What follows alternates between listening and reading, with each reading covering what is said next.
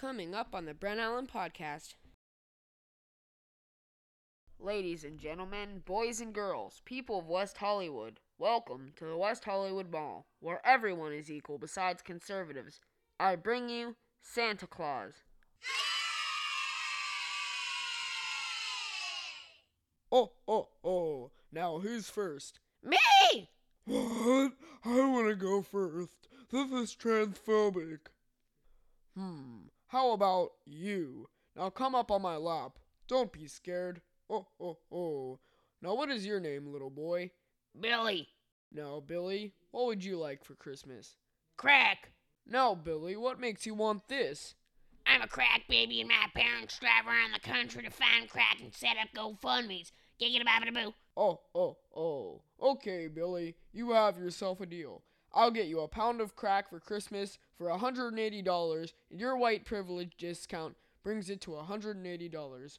Oh. What? That's not true. Whites are privileged in this country. That's it. I'm putting an end to Christmas time racism. Move! Excuse me? That's my kid you pushed.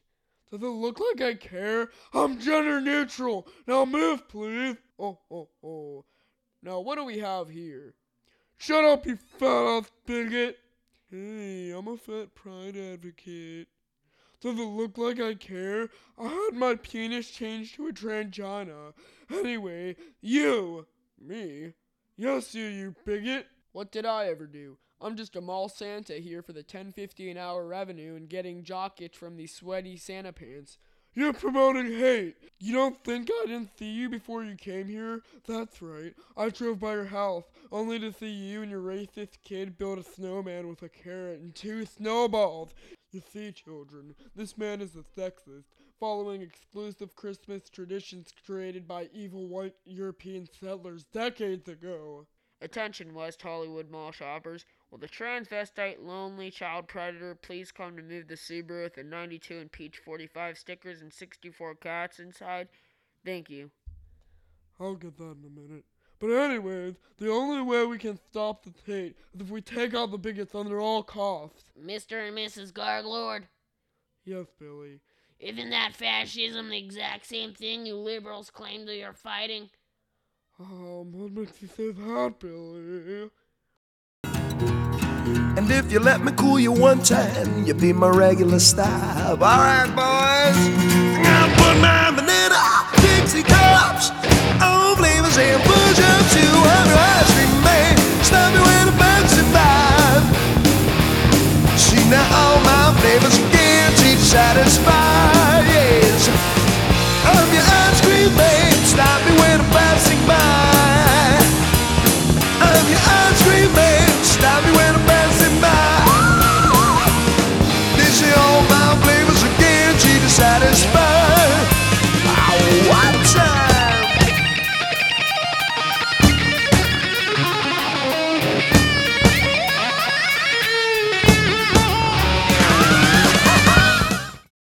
Welcome back again to the Brent Allen Podcast. Today we have Noah Ring on, political commentator and founder of GenZ United. Do you want to introduce yourself, Noah? Hey everybody, it's your favorite teenage conservative here, Noah Ring, and I hope you all listen to my friend over here, Brent Allen, and once you get done listening to him, go follow me at the Noah Ring on Twitter and send me a message, I'll follow you back. Okay, so before we get into it, also, please head over to iTunes right now or whatever you're listening to this episode on and give the show a rating. We really need some ratings, so if you haven't done that already, I reminded this in the last episode, go do that right now, or we might not be doing this much longer because the podcast won't grow and we won't get enough support, so go do that right now. Don't forget, if you can't do it right now, go write yourself a note, leave a reminder, do what you have to do, just give it a rating. Okay, now it's time for Liberal Joke of the Day. Liberal Joke of the Day is, what do liberals and Christmas lights have in common? Okay, I don't know what. They don't work very well, and the ones that do aren't very bright. And they're colorful, too. So, okay. So, getting into the news, there's a lot of breaking headlines and controversy in the Trump administration right now. A lot of the stuff we're discussing right now, it's not very pro-Trump on my end. So it's just one of those episodes. It's going to be very critical on my end. It's stuff that I really don't completely agree with. Some stuff that I do agree with, like with the government shutdown. So let's just start off with the thing that I don't really agree with. So this week on the 19th, Trump tweeted a video titled, quote unquote, "After historic victories against ISIS, it's time to bring our great young people home." So by this, you can probably guess that we're withdrawing from Syria in the Middle East, and that's exactly what we're doing. So this means all 2,500 U.S. troops would formally withdraw from Syria and Afghanistan, and this initially sounds like a great thing. This is my opinion. This sounds like a great thing, but we're going to break this down and get into the video the president tweeted and get into it, but I want to show this clip really quick. We've been fighting for a long time in Syria. I've been president for almost 2 years, and we've really stepped it up. And we have won against ISIS. We've beaten them, and we've beaten them badly. We've taken back the land, and now it's time for our troops to come back home. I get very saddened when I have to write letters or call parents or wives or husbands of soldiers who have been killed fighting for our country. It's a great honor. We cherish them, but it's heartbreaking. There's no question about it. It's heartbreaking. Now we've won. It's time to come back. They're getting ready. You're going to see them soon. These are great American heroes. These are great heroes of the world because they fought for us, but they've killed ISIS, who hurts the world. And we're proud to have done it. And I'll tell you, they're up there looking down on us. And there is nobody happier or more proud of their families to put them in a position where they've done such good for so many people. So our boys, our young women, our men, they're all coming back, and they're coming back now. We won, and that's the way we want it, and that's the way they want it. Okay, so I don't know what your opinions are on this, Noah. I just think it's a pretty bad decision. Even Lindsey Graham said General Trump isn't going to be any better than General Obama withdrawing from Iraq. And I think there's three main reasons why this is a bad decision. One, the first reason, I think it's pretty simple. He says ISIS is defeated, and they're not. They are decimated. Like I said, it sounds like I'm backtracking like what I said in my last episode, but ISIS is decimated, but they aren't defeated. What I mean by ISIS is decimated is under the Trump administration, we've taken out most of their strongholds and taken out a lot of their top generals and commanders also. We've also killed an estimated 5,000 to 10,000 troops, according to the CIA. But this means there's still anywhere from 25,000 to 20,000 ISIS fighters still in Iraq and Syria. So this means, A, it'll put Christian Syrians in an absolute hellhole again, and B, this will slow down the Kurds, our allies, who have literally shed blood for us. And that brings us to my second reason. But what do you think about this, Noah? Well, I've talked to numerous people who I can't mention because they broke the law to talk to me, who have clearances, security clearances. I've talked to Basovic, who was a former intel officer, and he explained to me, he said, look, ISIS is pretty much done with. And when I say that, like, Russia is not going to let ISIS take over because they're friendly with Assad, I think it's time to bring the troops home. We've been over there for too long. We're $21 trillion in debt. And to your point about Lindsey Graham's only against this pullout because his number one donator is Lockheed Martin. So that he's got to say he's against the pullout because, well, Lockheed Martin's funding him. Mm-hmm. I'm for the pullout. Everything I look at shows that we don't really need to be over there anymore. And like Trump said, if it starts to get worse, we can send people back over. But as of now, they're not really needed. Yeah, that's true.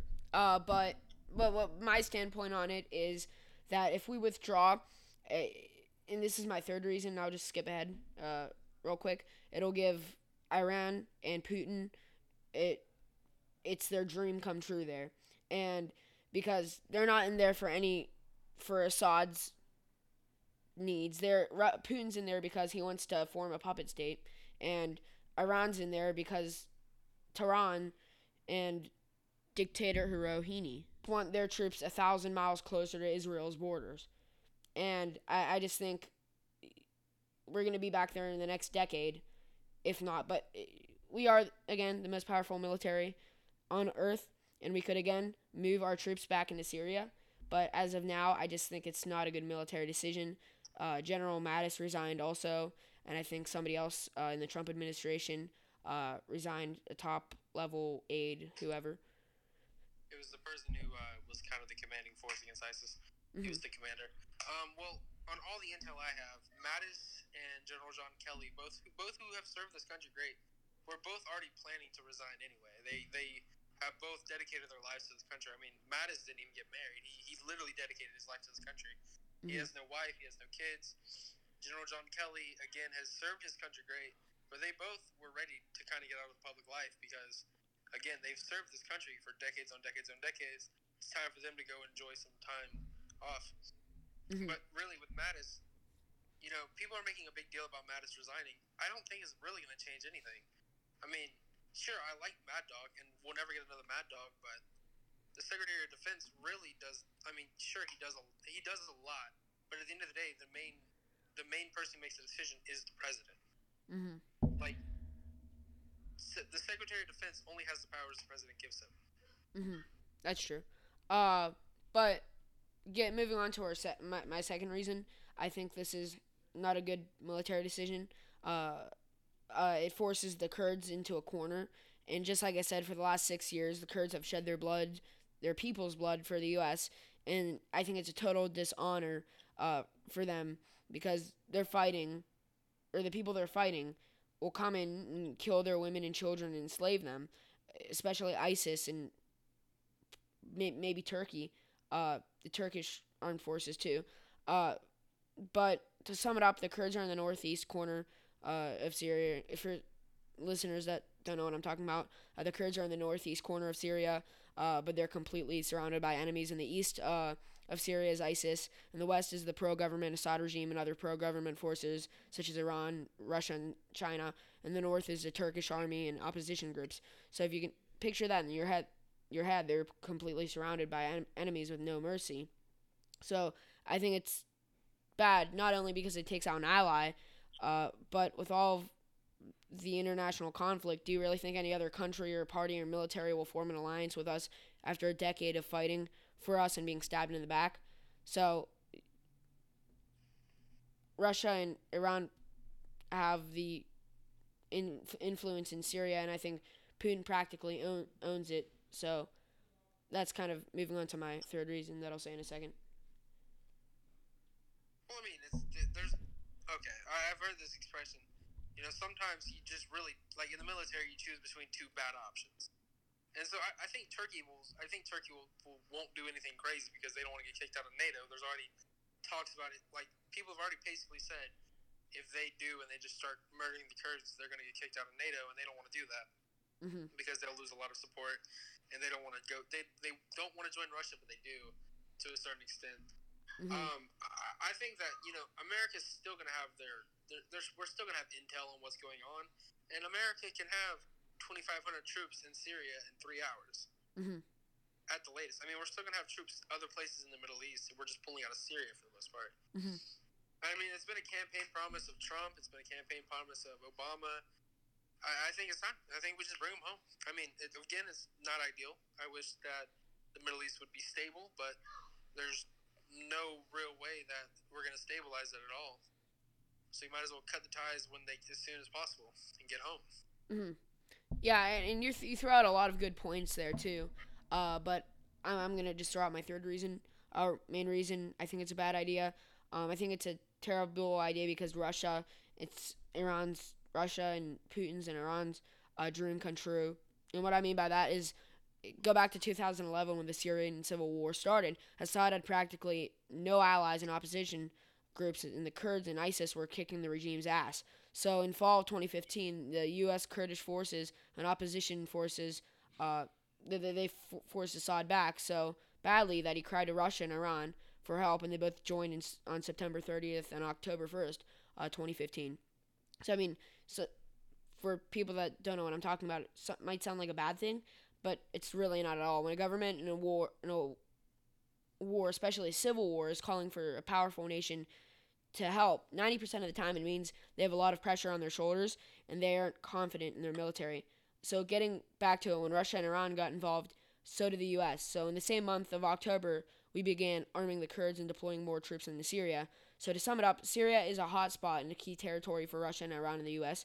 For this reason, Russia only got involved, and this is what I said a minute ago. Russia only got involved for their interests. They mainly got involved because Putin thought he could set up a puppet state in Syria and spread Russian influence through the Middle East. And all Iran wants is to have more anti-Israeli influence 1,000 miles closer to Israel's border, and a good reason to have their troops stationed there. But on the other hand, this is what I think. I don't know if this is necessarily true at all, but I think the U.S. wants to topple the Syrian regime, replace it with a democracy in hopes to unite Syria, kick out Russia and Iran, defeat ISIS, and stabilize Iraq, which will later leave Iran surrounded by U.S. and Israeli allies, which will leave Iran crying to Russia for help, starting another war, a proxy war, in hopes to topple the Iranian regime, stabilizing the Middle East, and again, and pinning back Russia and Russian influence. So, I mean, that's what I think about it. Yeah, I mean, no, I'm with you. Like, I can see the case that you can make that Putin wants a puppet state and everything like that. But at the same time, it's like, sure, that's bad and all, but Russia's going to stay at bay. I mean, what Putin even really said that we're never going to go to war with the U.S. on a, like, U.S. versus Russia thing because they understand that the implications of it and everything. Mm-hmm. Russia's pretty much going to stay at bay. Turkey's not going to do anything. And we're still, I mean, we still bring, like, guns and stuff to the Kurds all the time. And we've, like you said, what did we join, 2015? Yeah. That's almost 4 years of training. Mm-hmm. And I think, like, I was talking, like, my grandma, right? When she was married, like, early in their marriage, my grandpa was stationed in Iran. Mm-hmm. And Iran now is a terrible place.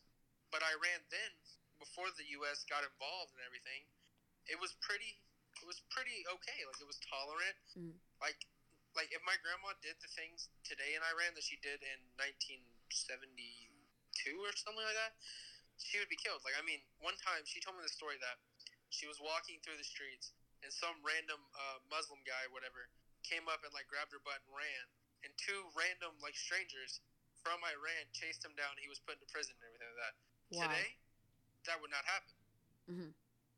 When, like, America always goes in with good intentions, but it never ends well. And if the people of Syria really don't want to be governed by Assad and really don't want to be governed by people like that, then the civil war will go to the Kurds. The Kurds will win. Mm-hmm. Because, like, even if you look at Afghanistan, it was kind of the same thing. And the people, Afghanistan's still not the best, but for the most part, the people kind of somewhat are taking back their country. Mm-hmm, that's true. But I think the main reason why there's still a lot of Assad loyalists is because they don't want to see their country turn into Somalia or a failed state. Yeah. Because you still have I don't want to say booming, but very livable cities in Syria. Like its capital, there's Latakia, which is if you've seen it, it's crazy. It's like a resort. There's a lot of the western cities are very developed and they have not been invaded by. Mm-hmm. But there's a lot of loyalists there, and I just don't think they want to see Syria turn into a failed state. So I think that's one of the main reasons they're not really revolting against Assad. And yeah, but what I was saying a second ago is propaganda. Mm-hmm. Yeah, but what I was saying a second ago. A dictator, basically, and so he controls what goes out. Mm-hmm. And if you can blame everything on somebody else, then. Mm-hmm. What I was saying a second ago is, I think we should. I don't want to say go to war with Russia at all, but I want to say keep our military in there even if it gets ugly. Because I'm 100% for Trump's foreign policy message, America first. But if we develop this America, I don't want to sound like a liberal, but if we develop this America-only attitude, we're going to take a lot of ugly blows. But the fact of the matter is, I'm a nationalist. I understand why Trump is doing this, because he wants to protect our borders first. But listen, Putin is not a nationalist. He's an imperialist, meaning he'll do absolutely anything to prove Russia is superior, including invading international borders. And he did the same with Crimea in, what was it, 14? Mm-hmm. And what was the other one? Georgia, Chechnya. And as nationalists, yes, we have to put our interests first, but we have to remember our allies are also the ones that help us become so militarily great. No, yeah, that's for sure. I mean, NATO is definitely important, Hmm. but at the same time, at what cutoff? Like NATO's important, but is as important as some things. Hmm. Like I've heard this. Like if Lithuania was invaded, it could start World War III. Lithuania is smaller than some states in the United States. Hmm. Yeah, and I hear in articles and uh, from people on social media all the time in the Baltic states, they're waiting any day to be invaded by Russia. So I don't think Russia's gonna make that move though with NATO, especially with the United States, and yeah. Yeah, because if Ukraine was in NATO, then Ukraine never would have got invaded. Hmm. Because Russia does not want to go to war with the U.S. and the U.S. doesn't want to go to war with Russia. Hmm. But I mean, if we I were think in the U.S. war, would win overwhelmingly, but if we were in war with Russia, I think we could come into Moscow and topple their government and replace it with a republic in a year. a true Honestly, Republican. That's but why I was never scared of war with North Korea. hmm Like people were like, "Oh my God, he's got he's got a 1,000,000-man army." I'm like, "Yeah, but he's got an army that's never fought before." exactly, and they're malnourished, and they don't Yeah. have the skills we I do. mean, their soldiers are literally running across the border into South Korea. Like their soldiers, they don't even like it. Like they're like, "I want to be out of here." Hmm. You've got a lot of defectors. It's getting better now. I don't know if you heard about it, but a lot of the posts at the DMZ are being demolished. A couple weeks ago, South and North Korean troops literally met up at the border and they shared cigarettes and they were Yeah. talking. And soon the DMZ could actually be a tourist site. But Yeah, no, I agree, dude. Like, here's the thing. Like, when is Trump gonna get his Nobel Peace Prize for that? well, isn't the Nobel who controls the Nobel Peace Prize? It's like an international committee. Yeah, but aren't they very liberal? I mean, I don't. I mean, I don't. But the thing, I think it's like voted on. Hmm. Like, I think you only have to be nominated, and then like it's voted on or something like that. Hmm. But yeah, he Because, should. but I don't know about the Peace Prize. Like the Peace Prize, I don't know. Like, cause that's the big. I mean, people consider that to be the biggest geopolitical threat. And I mean, Kim Jong Un is all but submit to the United States already. He's already been like, because he understands. Oh my God, Okay. I can't play around anymore, or else they're gonna invade me and overthrow me in 3 minutes. Hmm. So I don't know. I think Trump does deserve a Nobel Peace Prize for that. Well, he's ended the Korean War. But moving on to our next topic is the government shutdown over the border wall, which I 100% support the president doing, but his unpredictability is slowing down the process, which is not good. So pretty much for the past 2 years, the president has been signing these continuing resolutions for the wall up until a lot of congressional Republicans started yelling at him for it. So he's talked about this need for this government shutdown, which I completely agree with, but not the inconsistency that has come with it. So pretty much the president is making all the wrong moves and taking all the wrong steps. He should have surrounded himself with the people he needed and told them, what do I have to do and what do I have to sacrifice and give up to get this legislation through? And that's not what he's doing. What he did was woke up and went on a rant in the 19th on Twitter, which is very dangerous for the Republicans. He should have set this straight from the start instead of putting pressure on Republicans in the House and blaming it on what's his name, Paul Ryan, even though he's a terrible leader. So now a lot of Trump allies, even in the media, are heavily criticizing him, such as Ann Coulter, who said she wouldn't vote for him in 2020 if the wall isn't up. Mark Levin, Rush Limbaugh, Laura Ingraham, who spoke in the RNC in 2016, was very critical on him just a couple days ago. So all around, not good for Trump and his administration. It's been a hell of a week for him, actually. Not in a good way, but a lot of controversy around his administration, and a lot of Republican allies are now doubting him. But I don't think his response to this was good either, because the worst part about this whole thing is that President Trump is, if he doesn't get this wall up, the wall was his biggest campaign promise, and if he doesn't get the wall up, he's not going to be reelected. And now he's caving in on what he's saying. So he should have never made this last minute BS and compromise with the Democrats because it leaves congressional Republicans waiting anxiously for the next tweet by the president. And I don't think it's good for the Republicans as a whole, with the face of our party constantly flip flopping his position on things. And then the president went out and tweeted, quote unquote, with all of the negative talk about the wall, people are losing sight of the great job done on the southern border by Border Patrol, ICE, and our great military. Remember the caravans? Well, none of them got through. The border is tight. Fake news is silent. And, I mean, there's nothing wrong with that, about that. But if he would have kept that position from the start, there's nothing wrong with that. But he wants a wall. So is he either going to flip-flop back, or does he just want to triple down, double down the border security? I think now, I think I had a lot of, who was I talking to? I was talking to a congressman a couple days ago, and I was like, dude, look, if Trump doesn't hold his ground here and get this wall, he's losing in 2020, no matter what.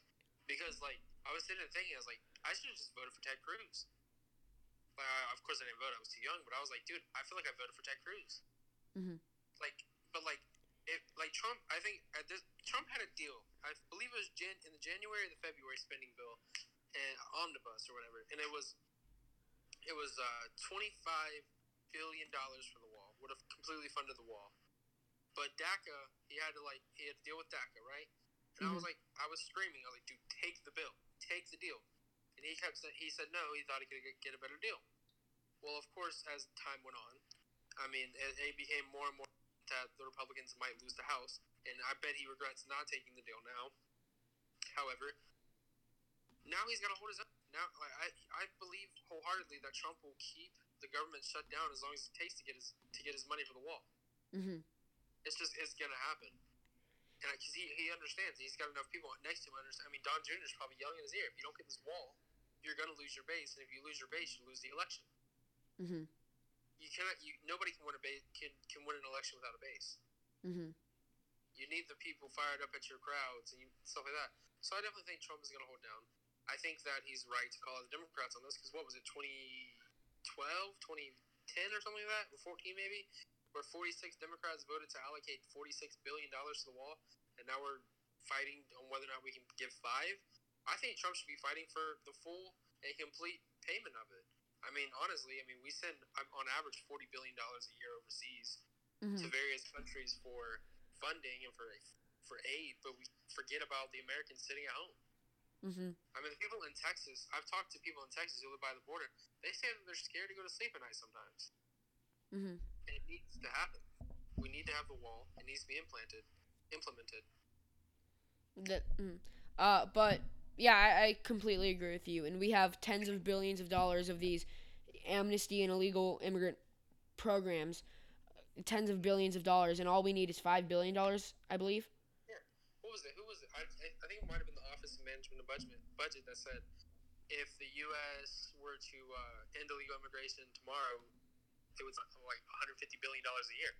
Mm-hmm. $150 billion. And liberals always say that they want free college. Well, free college tuition is only estimated to cost $35 billion. You could build the wall, have free college, and still have money left over. Mm-hmm. But I think the art of dealing is over. Trump, at this point, has no options. He has to keep the government shut down until he gets his wall, because it'll come eventually. Mm-hmm. The longer and longer as this goes, because here's the thing, right? The American people kind of expect this out of Trump. So they're like, the longer and longer this goes on, is they're going to look at the Democrats and be like, well, come on, just give him what he wants. Give him the wall. Is it that big of a deal? Because overwhelmingly, if you ask any American, do you want the southern border to be secure, they're going to say yes. Mm-hmm. Yeah, but I think also, I saw this on, because I have a CRTV subscription, and I forget who it was, but one of them said we should build the wall with the military, so the next president, if he's a hardcore leftist, if it's Nancy Pelosi, she can't just tear it down with an executive order. So I think, I don't know how much sense. Here's the thing, even if the wall gets built, don't, it doesn't matter because you can campaign on tearing down the wall, Mm-hmm. but you're not actually going to get out there and tear down the wall. Mm-hmm. It's just kind of common sense. I mean, like, having a border is common sense. Mm-hmm. Like, if you ask Americans, like, before Trump started running, you'd be like, hey, do you think, like, do we have a nice big border wall on the southern border? They probably would have said yes. It's common sense. Like, everybody assumes we do, but until you make a trip down to the southern border, I don't know where you're from, so I'm not sure if you have, but... No, I'm from Arizona, but... Mm-hmm. It's dilapidated in a lot of places. Mm-hmm. Like, I'm in Arizona. I'm more north. I'm in the Phoenix area. But still, there is a lot of illegal immigrants down here. And I was in the school before I was now. We really didn't know the place because we moved from Pennsylvania. I guarantee you 90% of the school is full of illegal immigrants on these amnesty programs. And Oh, yeah. it was just insane. And that's how it is all over the state. And then if we make this state a sanctuary state, we're screwed. California is a sanctuary state. Just look at their spending. They've got the highest homelessness rate. They've got what is it? I don't have the facts right now, but California is a mess. Oh, yeah, California used to be the number one state in the union, and now it's the worst. Mm-hmm. I believe it was under Reagan. It was the number one state in the union. Yeah, but that was when Reagan was coming off of being the governor. Mm-hmm. Yeah. Of course, he did his governorship like in 76 or 77, but... Mm-hmm. Yeah, but... But even still then, if you look at it, like, in the 1800s, people left other countries strictly to come to California. Yeah, in San Francisco. Now it's the most liberal place in the country. Well, yeah, that's the problem. Is like people are fleeing. People are leaving. 100%. Like, they're getting out of California. I don't blame them. People moved out of California last year that moved in. But what was I saying before again? Oh yeah. So I said about the President Trump, and I think he has the. I think he knows what he's talking about. I agree with pretty much everything he wants, but I just don't think what he's doing and his approaches are necessarily good. Because right now I just think he's blaming everything on Paul Ryan, which he's not a good leader at all. And actually today, I think he came out saying that he's not going to run for re-election. But he's blaming him, and he hasn't done much wrong. He's just going to continuously keep signing these continuing resolutions if these House Republicans or these congressional Republicans don't speak up. So it's like, what is it? Does the president want a wall, or does he not, and he just wants to triple down on border security? Because either one's fine, but a wall, a physical barrier, would be much better. Because what he's doing right now is he's continuously blaming everyone else for his own poor approaches. And I don't want to be critical of the president. I think he's a great president. But it has to be that way when he says he's going to drain the swamp. But at the same time, he meets up with legislators and knew about this prior to the situation. Yeah, no, I agree. Yeah, I think border security and a wall go hand in hand. Mm-hmm. I mean, people say, "Oh, you're gonna build a 10-foot wall where we're gonna have an 11-foot ladder." I don't know about that. Are you really gonna have an 11-foot ladder that's gonna? But like, what if the wall's more than 11 foot? It's not really gonna happen because people don't forget that probably there's gonna be barbed wire on top of it. I mean, I don't know what the wall is exactly gonna look like. Mm-hmm. But I think it goes hand in hand because, I mean, Trump is allocating more money to the Border Patrol and everything like that too in the $5 billion. The $5 billion is not just 100% for the wall. And I think I called for it a long time ago for Trump to just use the Seabees and the Navy and everything to build the wall because, defense spending goes up every year anyway.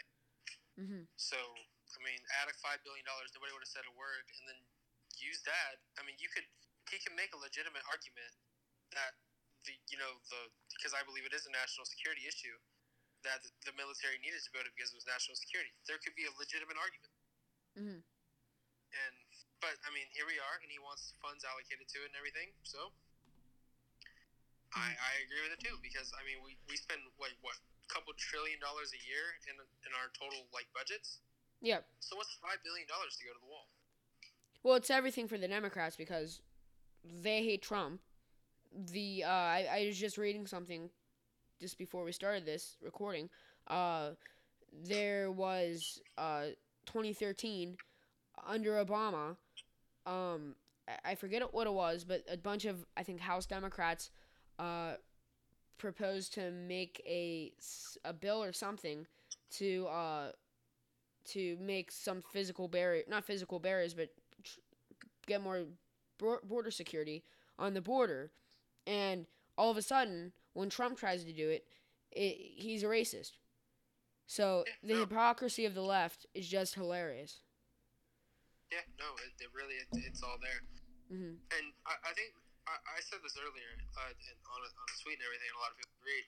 We're at a point in the Republican Party where we either are going to modernize or we're going to go under. Mm-hmm. Like, we need more people like Meadows, like Gates, and like Jordan, and like the House Freedom Caucus who fight. Mm-hmm. But the problem is we've had too many congressmen on both sides of the aisles who just line their own pockets and are really good show puppets. And I think Trump obviously he's going to fight. And I think he's inspired more senators to fight. I mean, Lindsey Graham, for the most part, has come out and fought a lot. Now, again, I don't agree with his position on the war, and that could probably tie back into his number one donator. But I think we definitely need, as Republicans, I'm saying that I'm not even a Republican, but like we as conservatives in general need to start learning how to fight. Mm-hmm. Because the left fights. They do. And they're nasty. And they'll do anything to get their way.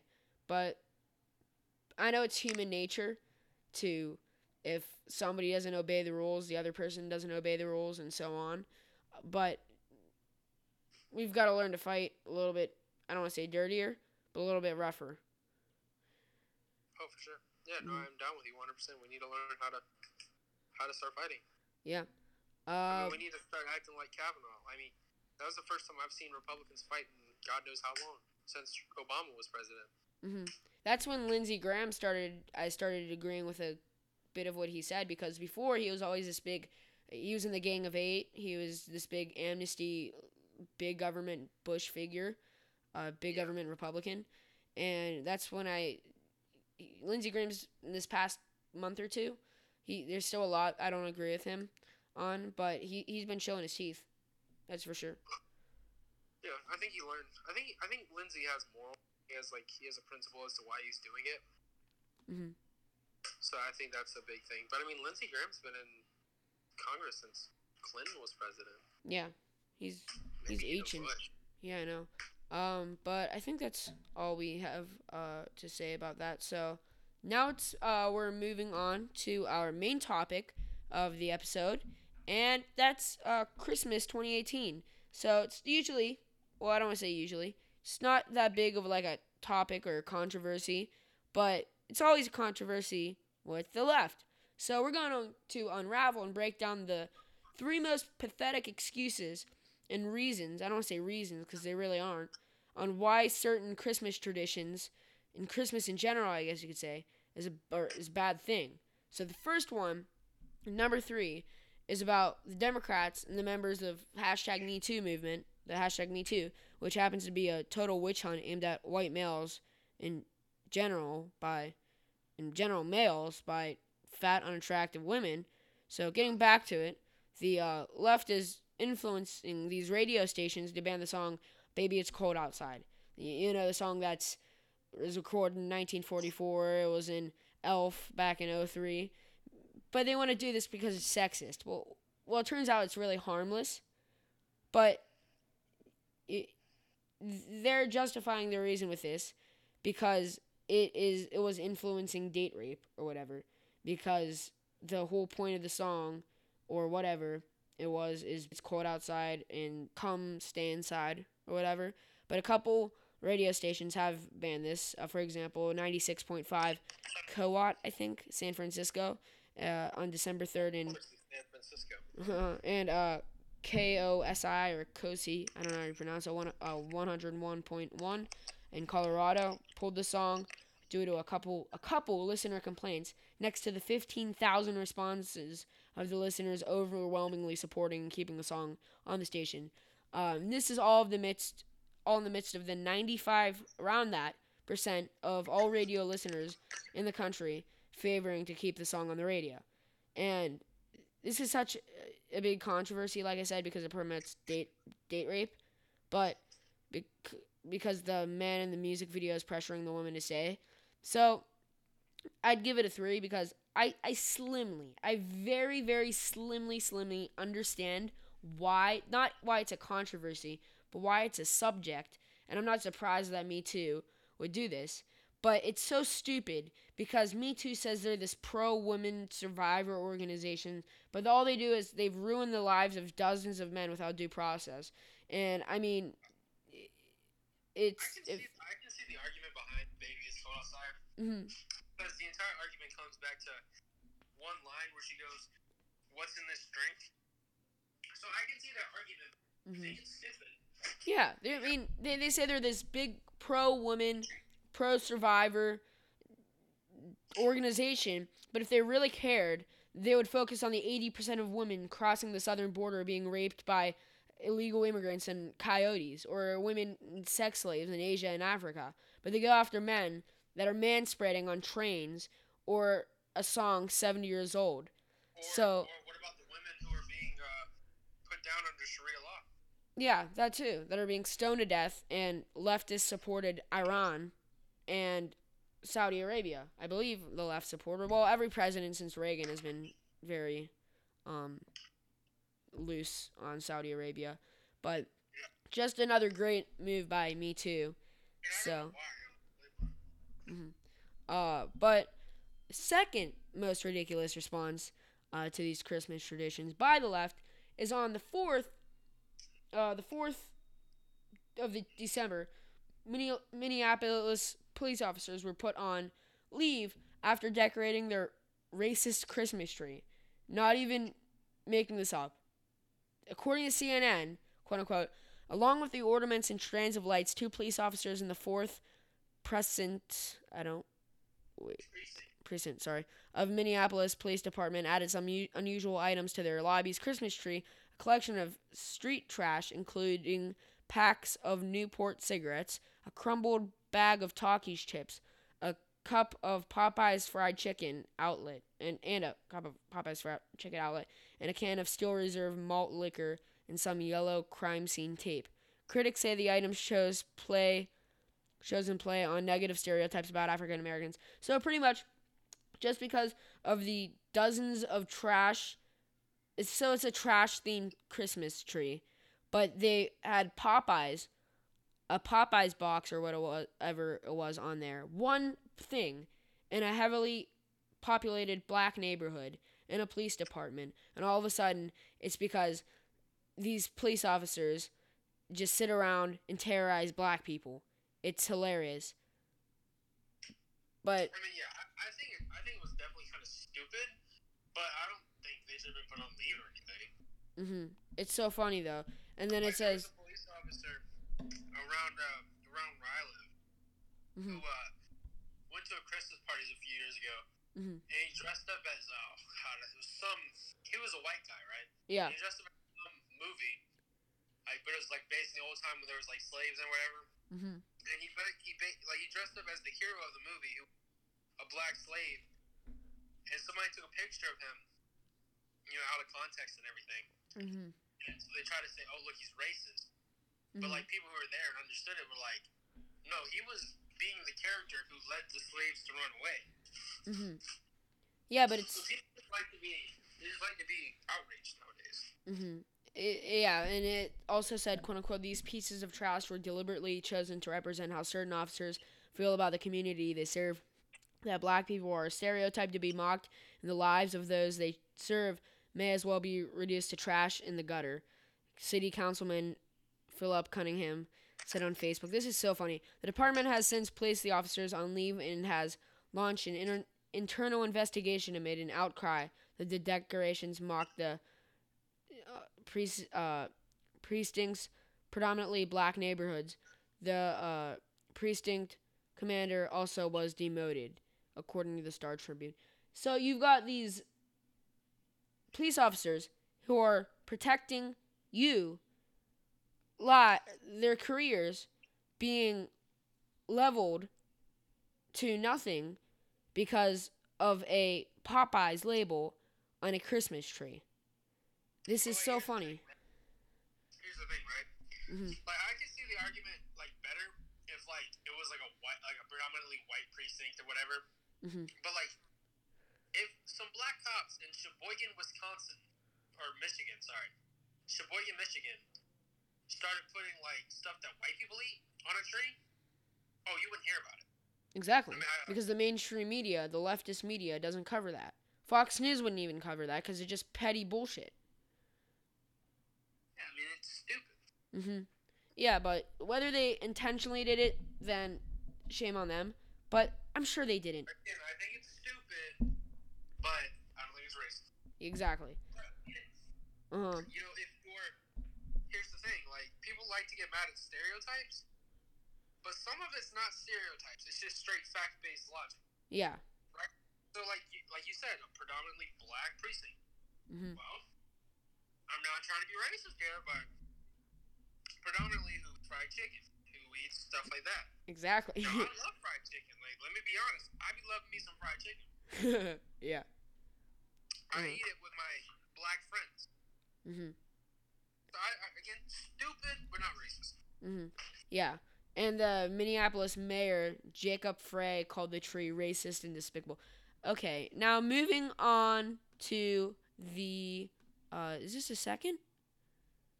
Third. Yeah, this is the number one. This is just so stupid. This is the most ridiculous leftist response to Christmas traditions and this is a big one. This was on Fox News and CNN. Rudolph is offensive, bigoted, and racist. So this is, it was a huge story this year by the HuffPost in their November 29th tweeted video, and I just want to play it real quick. It was titled, "The Holiday TV Classic, Rudolph the Red-Nosed Reindeer is Seriously Problematic," and I just want to play this video real quick. It's just 2 minutes, so sorry.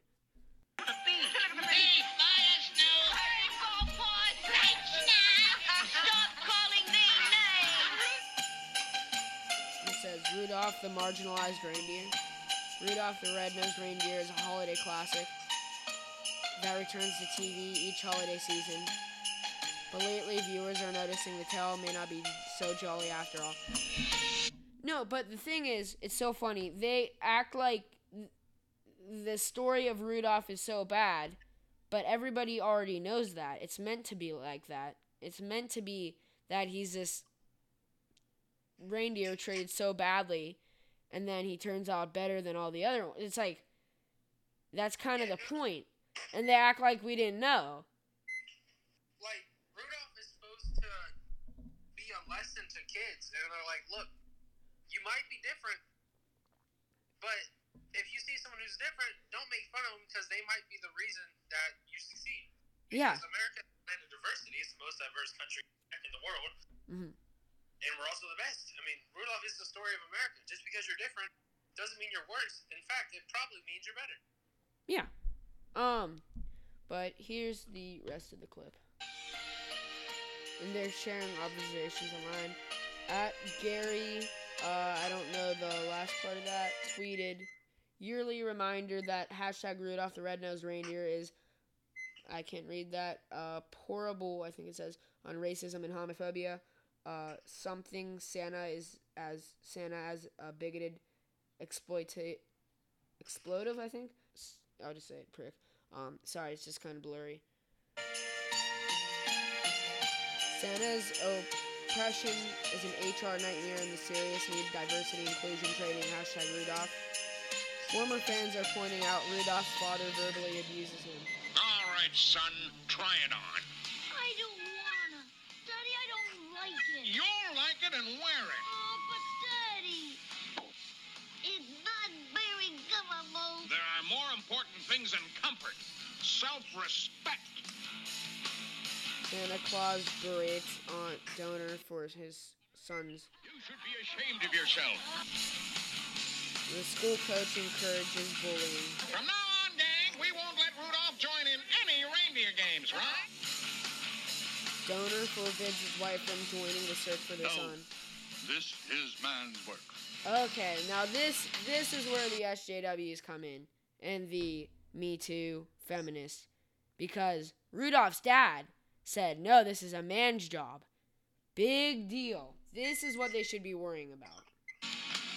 Now, there's one thing I want to make very plain. No doe of mine is going to be seen with a red-nosed reindeer.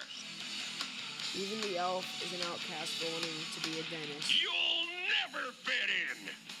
Now, you come to elf practice and learn how to wiggle your ears and chuckle warmly and go hee-hee and ho-ho and important stuff like that.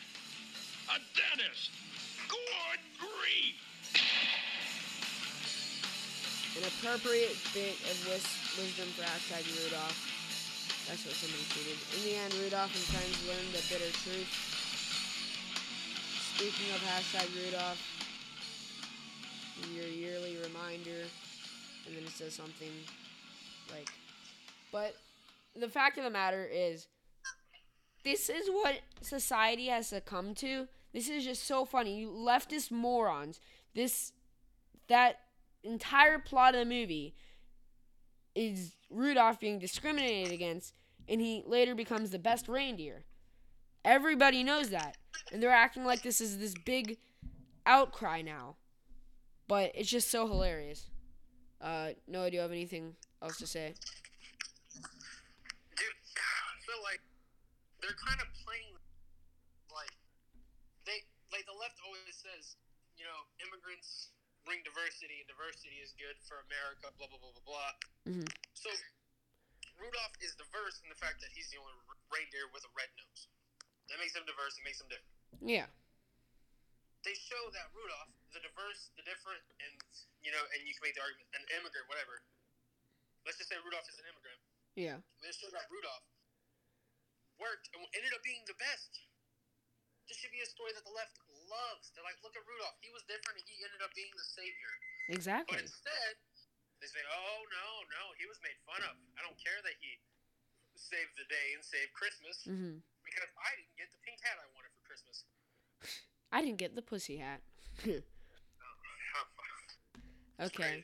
So, anyways, that's all for today. Thank you so much for tuning in. Tell your family, friends, neighbors, and even liberals.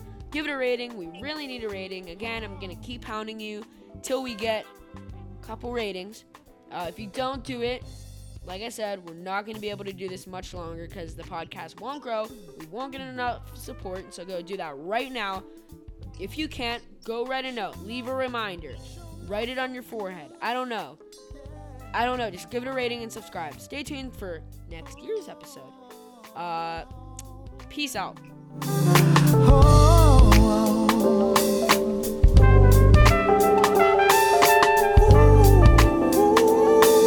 The Brent Allen Podcast is an Anchor Publishing production, anchor.fm 2018.